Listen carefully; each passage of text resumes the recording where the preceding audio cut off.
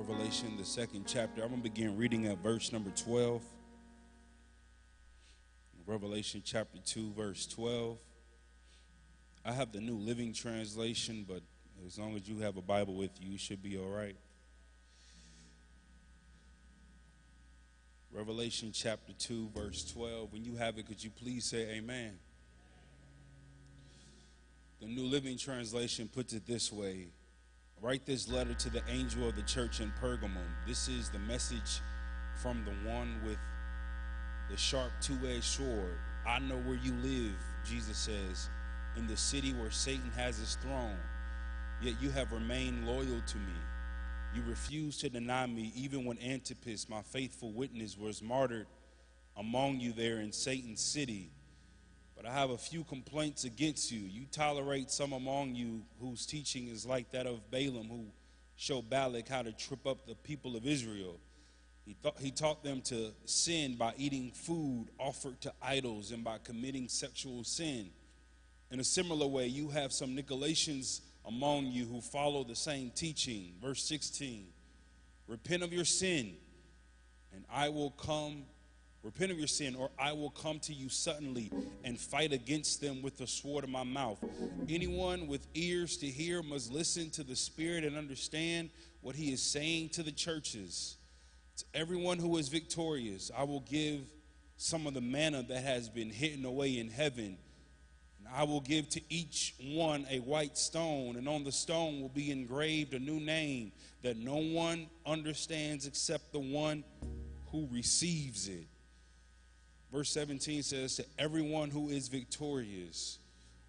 I just want to talk about your win is at church. Can you help me preach? Just turn to somebody around you, encourage them, tell them your win is at the church. Your win is at the church. Your win is at the church. So last summer, through our Rocky Initiative, we opened the community garden. And on that day, we had a community day, where we had people from our church, people from the community came out, and we had yoga, we had all kind of games and food, and we had people there that showed us how to plant. It was a good time, and we had a few giveaways, and one of the winners of the giveaways was a 9-year-old young man named Evian. And Evian, when his number was called, his name was called, he was so excited about this gift basket that he received. And Evian testified. He said, I've never won anything like this ever before in my life. And Evian reflected on his 9 years of living that he has never received anything like this before. And he was so excited. His sisters were there. His mom was there. And I made the observation that they came to church empty-handed, but now they're leaving with a bunch of stuff. His sisters had plants, and they had food, and he had a gift basket, and he was so excited.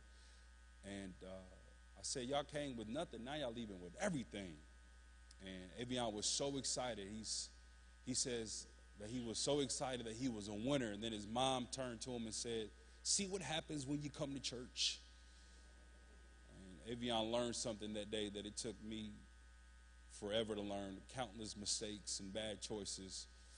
That when you are connected, committed, and consistent with the house of God, you put yourself in position to be a winner. You put yourself in position to be victorious. And it's sad because we have many believers, many of those who claim to be Christian, many of those who claim to be followers of Jesus, who are walking around living defeated lives, walking around in defeat, because they have picked up on this lie that says that you don't have to be a Christian to go to church. You don't have to go to church to be a Christian. Just because you are a believer, just because you are a Christian, just because you are a follower of Jesus, it doesn't mean that you have to go to church to be a Christian.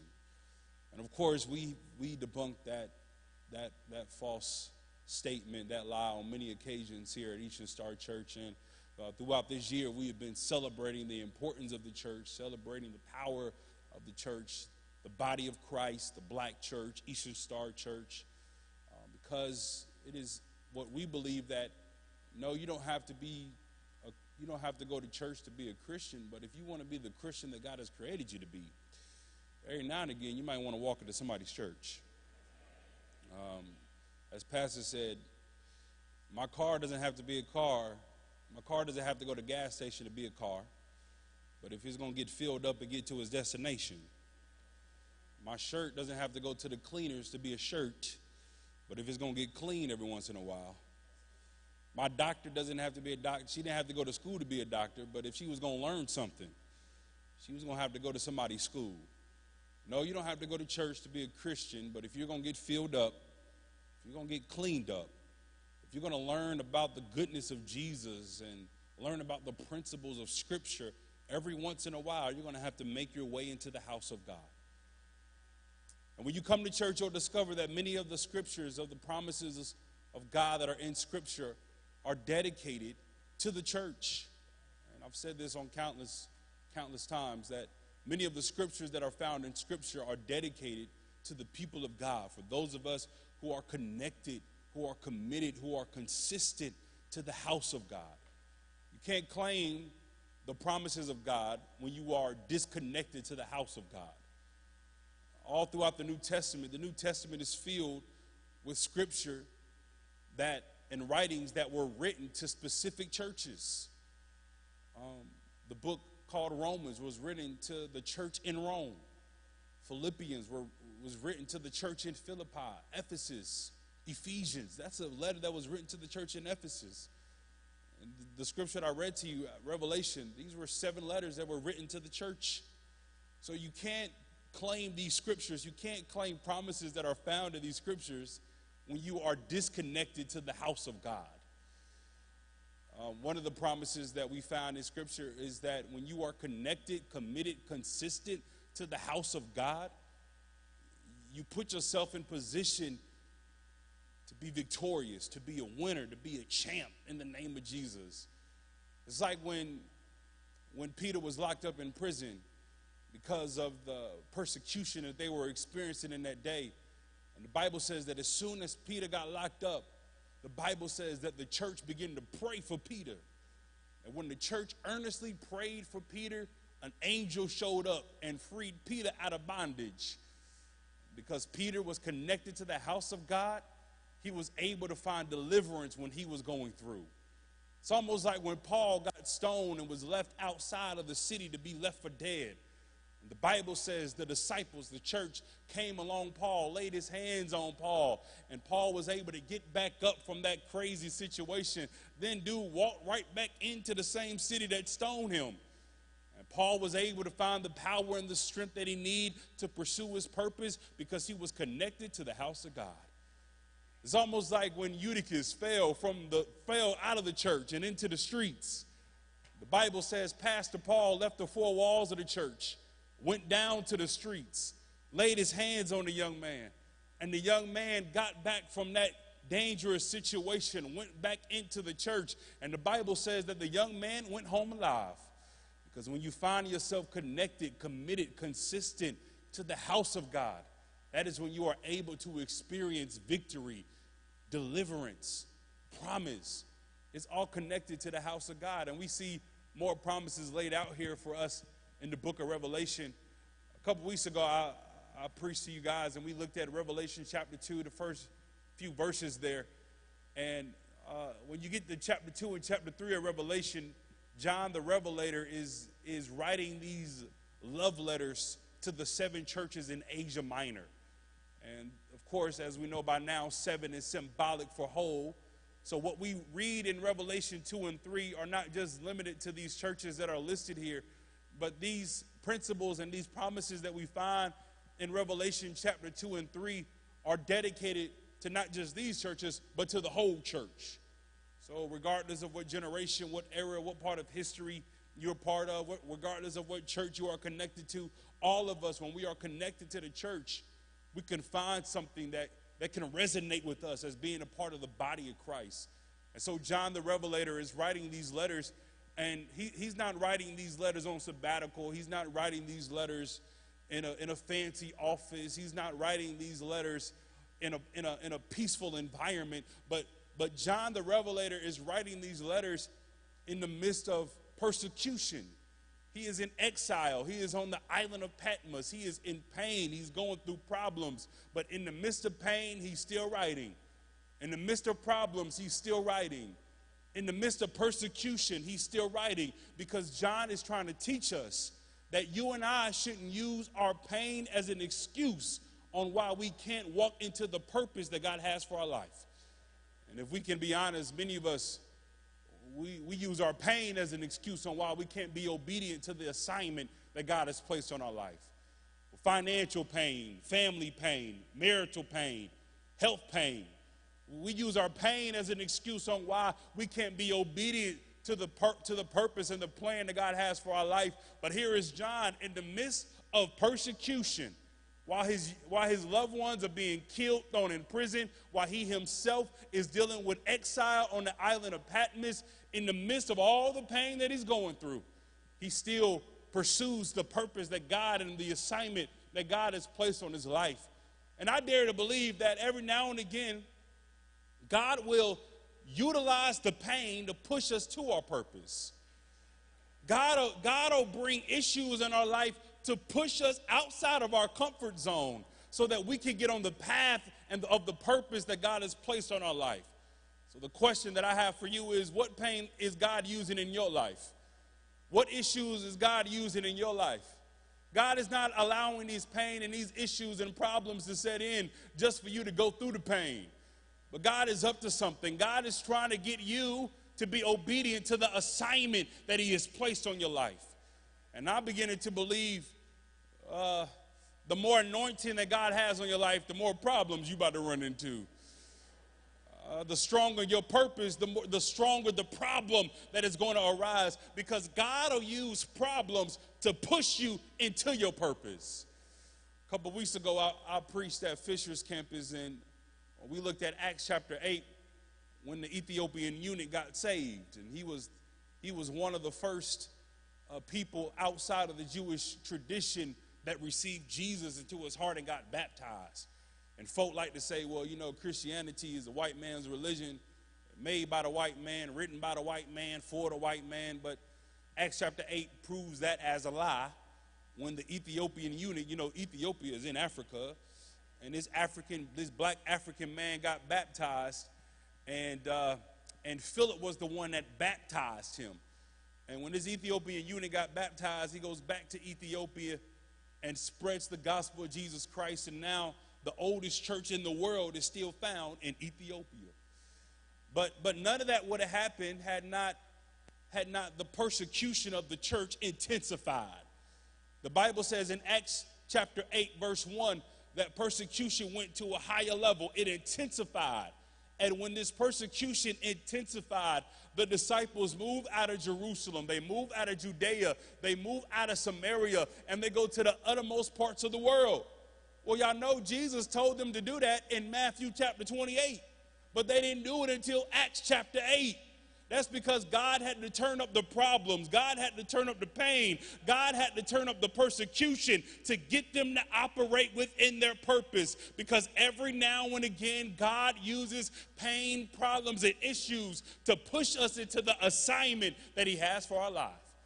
And here is John the Revelator. He's in pain. He's in persecution. He's going through problems, but he's still writing. He's still working on his assignment. And not only is he in pain, but John the Revelator is in isolation. I told you he's on the island of Patmos. He ain't on vacation. He ain't taking a sabbatical. He is by himself. He's in persecution. He's in isolation. But in isolation, in this moment of silence, in this moment where he's unplugged, in this moment where he has been pulled away, he gets a revelation from God.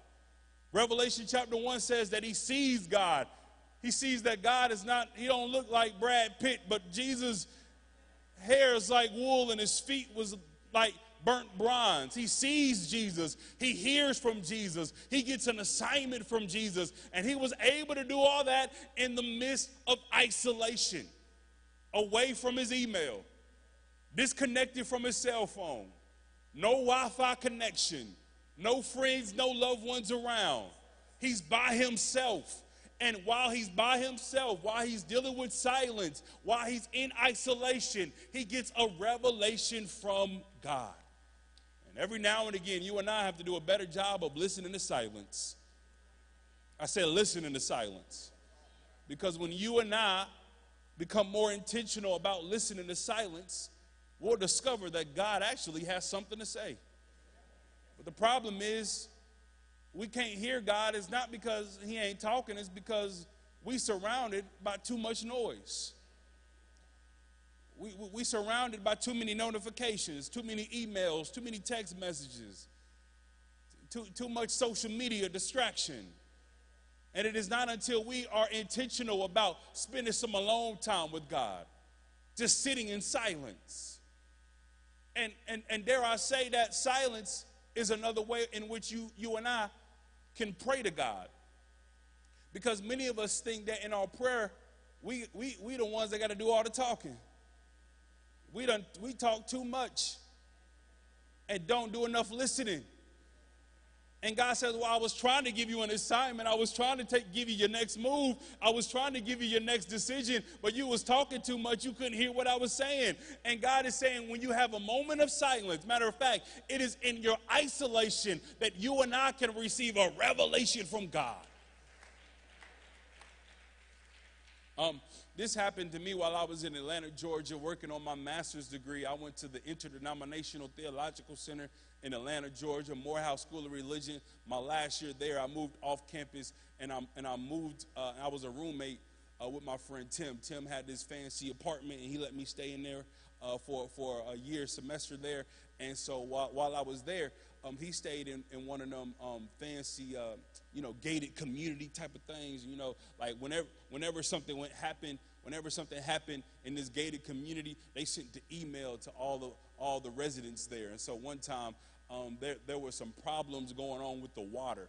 The water was working, but the flow was weak. It wasn't flowing properly. We tried to take a shower, try to, wash dishes or whatever, and the flow of the water, it wasn't strong. It was coming out, but it wasn't, the flow wasn't right.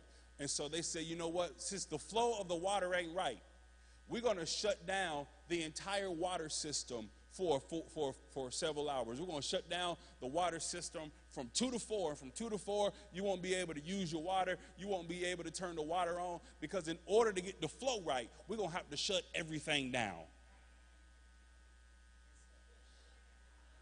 And so the neighborhood had enough sense to shut everything down to get the flow right. And it dawned on me, maybe the reason why the flow of the Spirit ain't working in my life, it ain't because it ain't flowing, it ain't because it ain't working, but I have to shut everything down in order to really tap into the flow that God wants to perform in your life. And every now and again, you and I, we're going to have to shut the phone down. We're going to have to shut our dating life down. We're going to have to shut our social life down. Not to be mean, but I need to hear a word from the Lord. I need a revelation. I need my assignment. I need the power and the anointing of God to flow in my life. And every now and again, God will use isolation to bring forth a revelation. And here is John the Revelator. He's in isolation on the island of Patmos by himself. And while he's on this island of Patmos, Jesus begins to speak to him and says, I have an assignment for you. I want you to write everything you see. And the first segment of the book of Revelation is the chapter 2 and chapter 3. He's writing these letters. I call them love letters to the 7 churches in Asia Minor. A couple weeks ago, we looked at the church in Ephesus. Today, I read to you the church in Pergamum. And in this church in Pergamum, Jesus starts his letter off by saying, this is from the one who has the double-edged sword. Then he goes on to say, I know where you live, where Satan has his throne. So when you read the book of Revelation, you know that John couldn't be as blunt as he wanted to.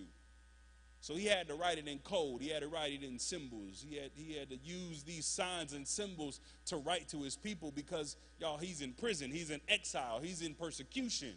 And so whatever he wrote, it had to go through it had to go through the Roman Empire in order for them to read it before they sent it out.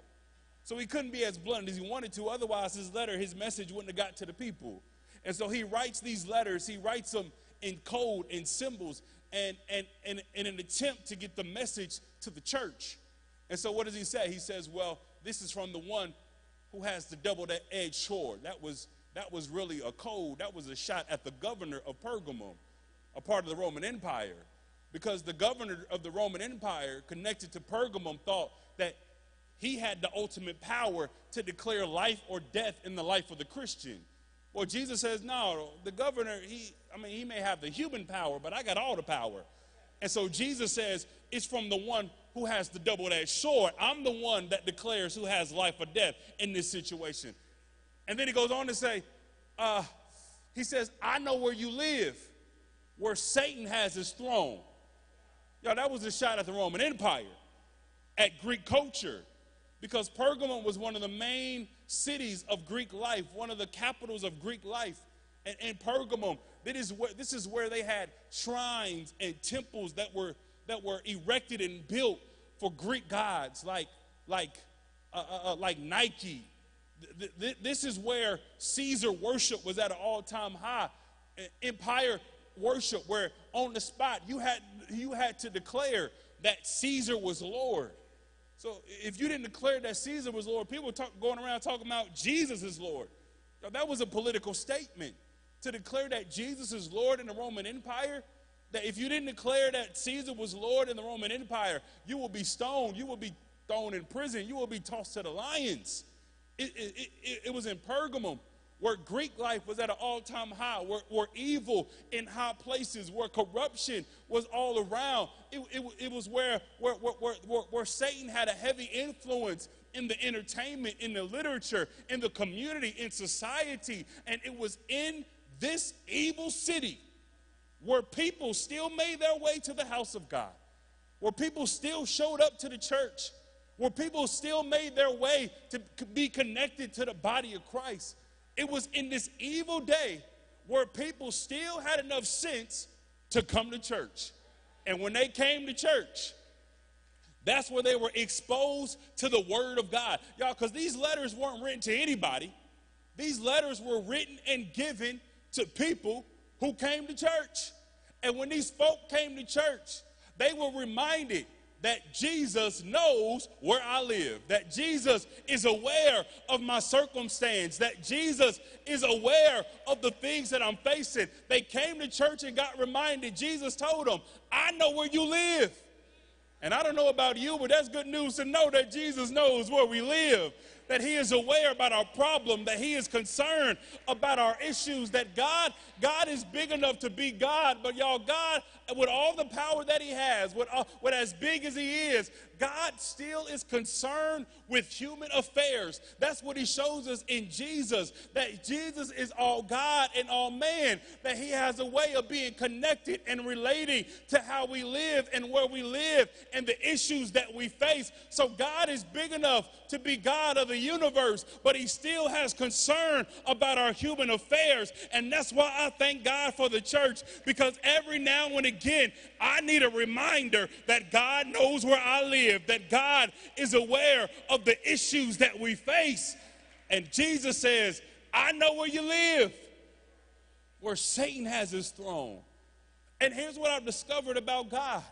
For God, it's not enough for him to be aware. It's not enough just for him to know. Because whenever God is aware about our issues, God can't just sit idly by and do or say nothing. That when God is aware about the issues that we face, God has a word specifically for the problem that we go up against, that God has a word specifically for the issues that we face. That's why I thank God for the church, because when you and I are connected, committed, and consistent with the house of God, even in the midst of our problems, and we press our way to the house of God, we'll discover that not only does God know about my issues, but God has a word for my issues. And the church exposes us to the word of God. Hey, have you ever had a moment where you was at the crib and you had so much problems and your issues were so heavy, and you said, man, I ain't even going to go to church today. I ain't even going to fool with them today. Matter of fact, I'm going to just stream today. I don't feel like it. I'm going to just stream. And ain't no problem with streaming. You know, I love the ability of technology, but there's a difference between streaming and showing up to the church. You know what I mean? Like, there's a big difference. Like, when you, every now and again, when you stream and you at the crib and you streaming and you're battling with a lot of distractions when you at the crib streaming. I mean, there are distractions when you come here, but there are distractions when you at the house and you streaming. I mean, I thank God for streaming. There are people that are sick that need to stream in, people who may be out of town, they need to stream in. But there's something, there are many distractions when you streaming. I mean, have you ever stayed at the house and you streaming and in the church is on, the choir is singing, the preacher is up preaching, it's on the screen, but then you find yourself like cleaning the kitchen or something, or you find yourself vacuuming the floor, or you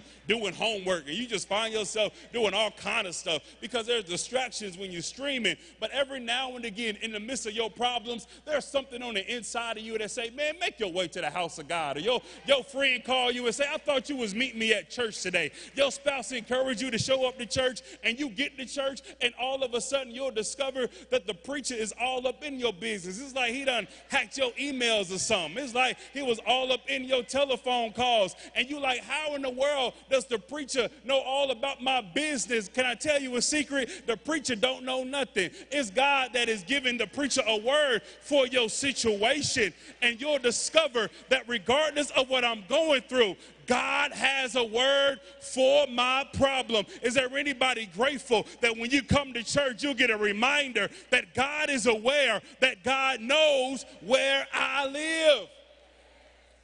And God has a word. And whenever God is aware about your situation, he always gives you a word.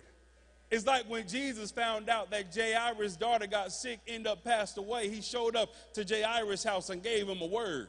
And the word that Jesus gave Jairus' daughter said, little girl, I say unto you, get up, and gave life back into that little girl and restored that family. Because whenever Jesus becomes aware about your situation, he'll give you a word.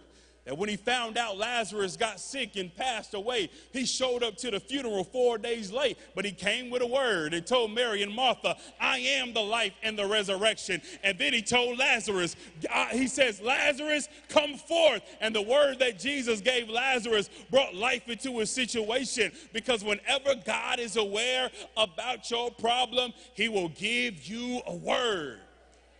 Have y'all ever done a word search before?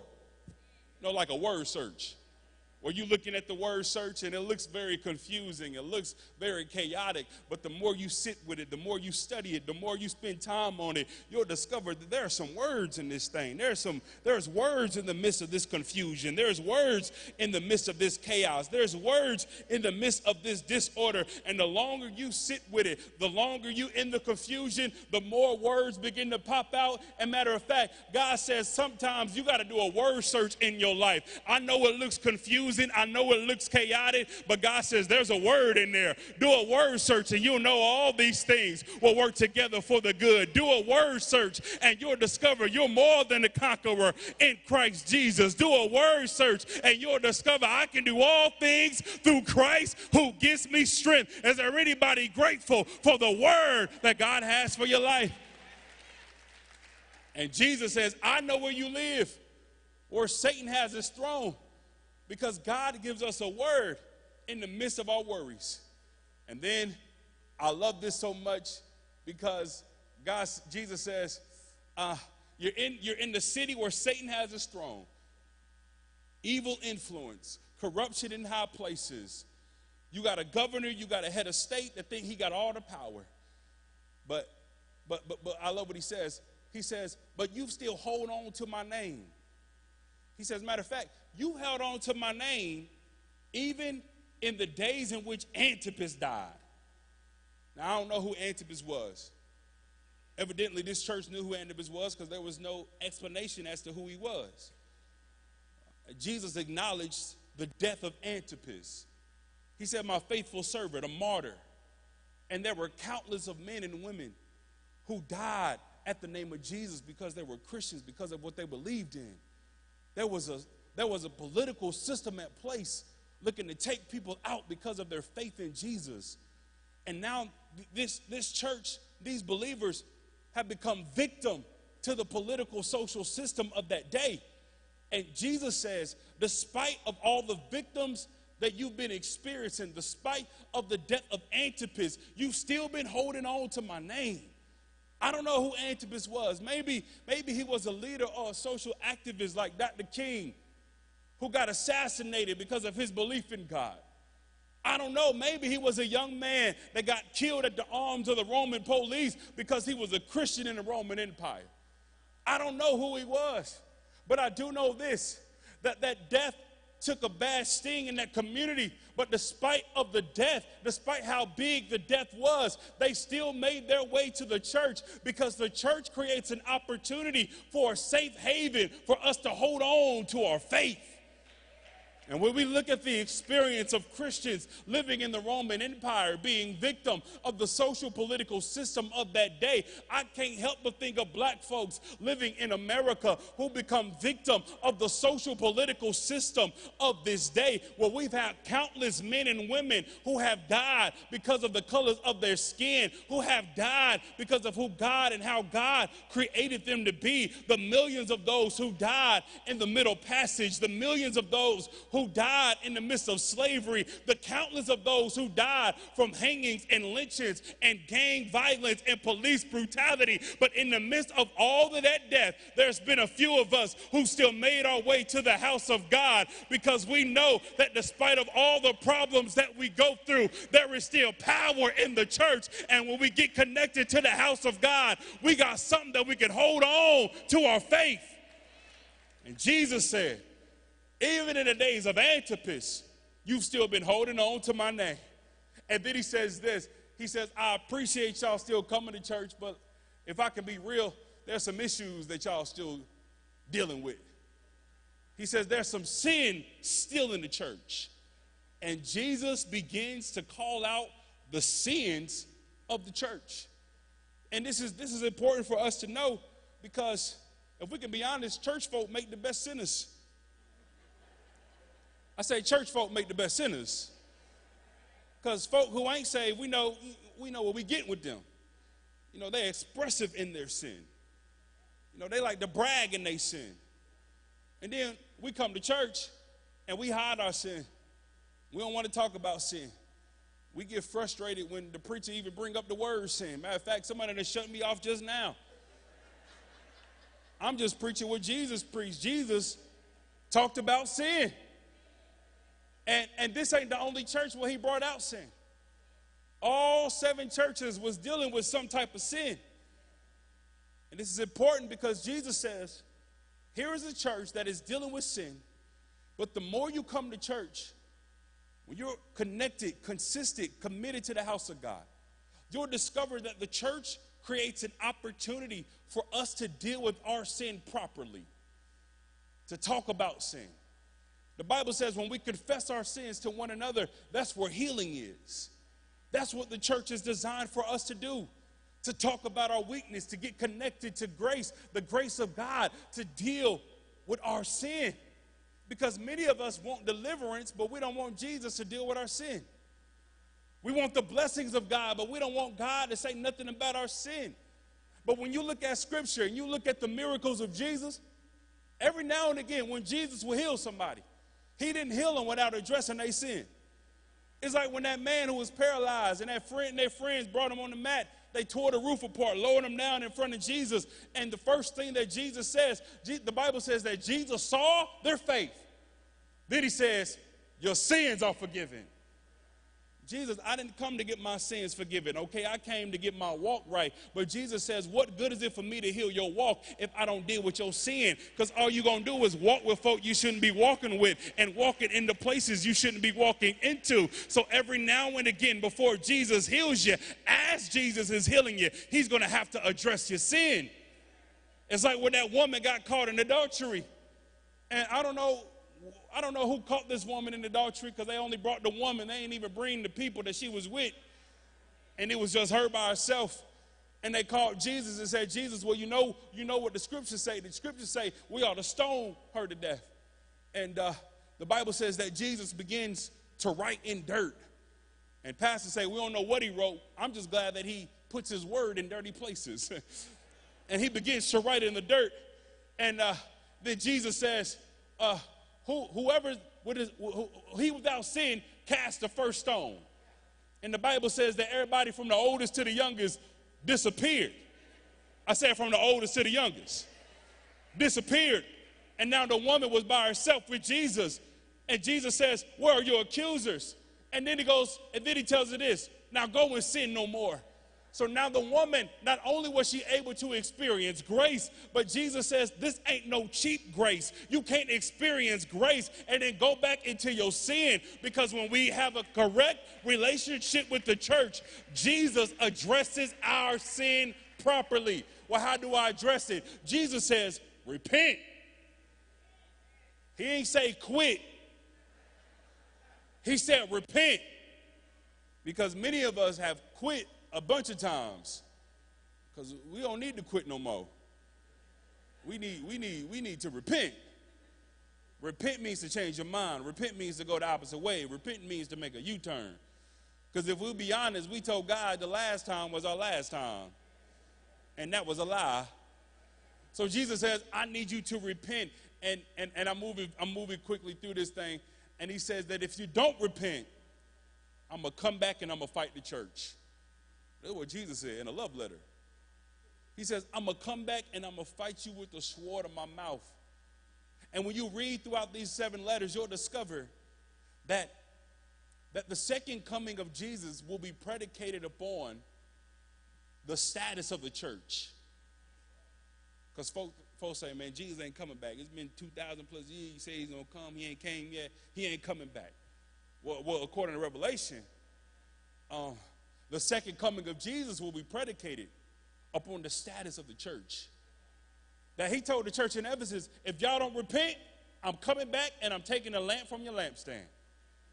He told another church, if y'all don't repent, I'm coming back like a thief in the night. He says, if you don't repent, I'm coming back soon, because the second coming of Christ is predicated upon the status of the church. And Jesus says, if the church don't repent, I'm coming back and I'm fighting you with the sword in my mouth. And y'all, he's telling the church to repent. I told y'all this is a letter written to the church. He ain't talking to sinners in the world. He talking believers connected to the body, which means that you and I, we got Jesus in our heart, but we ain't got him in our head. So we need to repent.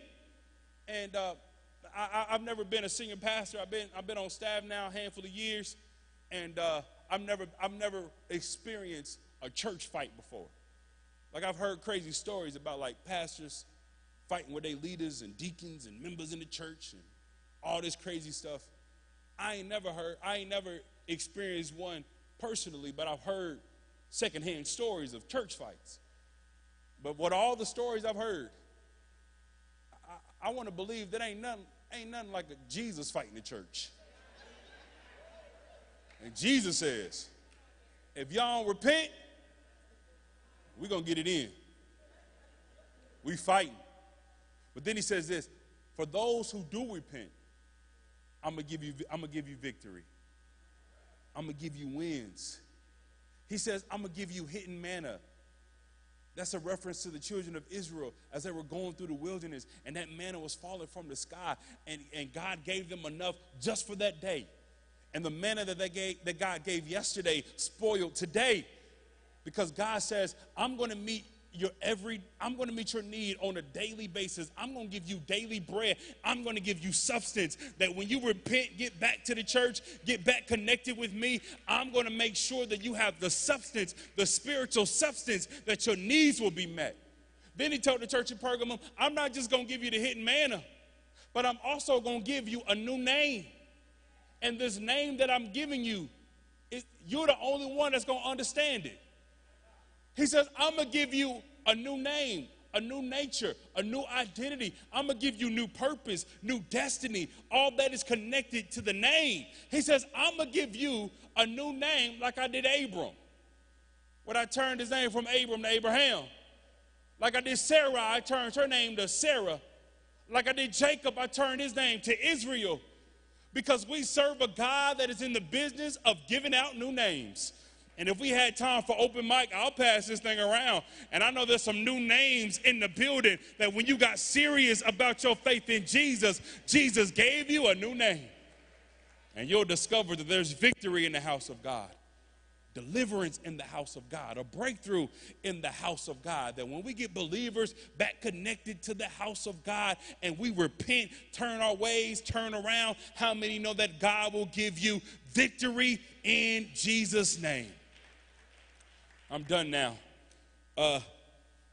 My father, just over in December during the winter break, he provided a home in Miami and invited his family to come out and hang out in Miami for a few days. And so I took my wife and we took little Dylan. We even took the baby to Miami. The baby hopped on a plane and came to Miami. And we was down in Miami in this house that our Father provided for us. It had nothing to do with what I could provide and everything to do with the Father, all right? And so we get down there, and I really don't know how to take vacations. I ain't going to lie. I'm down there. I'm still doing work. I had to do homework.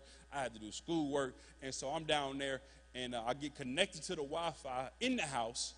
But I'm in Miami. I'm like, well, if I can get connected to the Wi-Fi in the house, well, maybe the Wi-Fi will work outside the house, right? And so I take my laptop, I get outside the house on a little balcony on the patio, and I'm trying to do my homework connected to the internet. And then all of a sudden, this message came up on my screen, and it said that the Wi-Fi is not connected to your computer anymore. It said, get closer to the router and try again. I'm outside of my Father's house trying to get connected to the higher power, but it didn't work because I was too far away from the source of the power.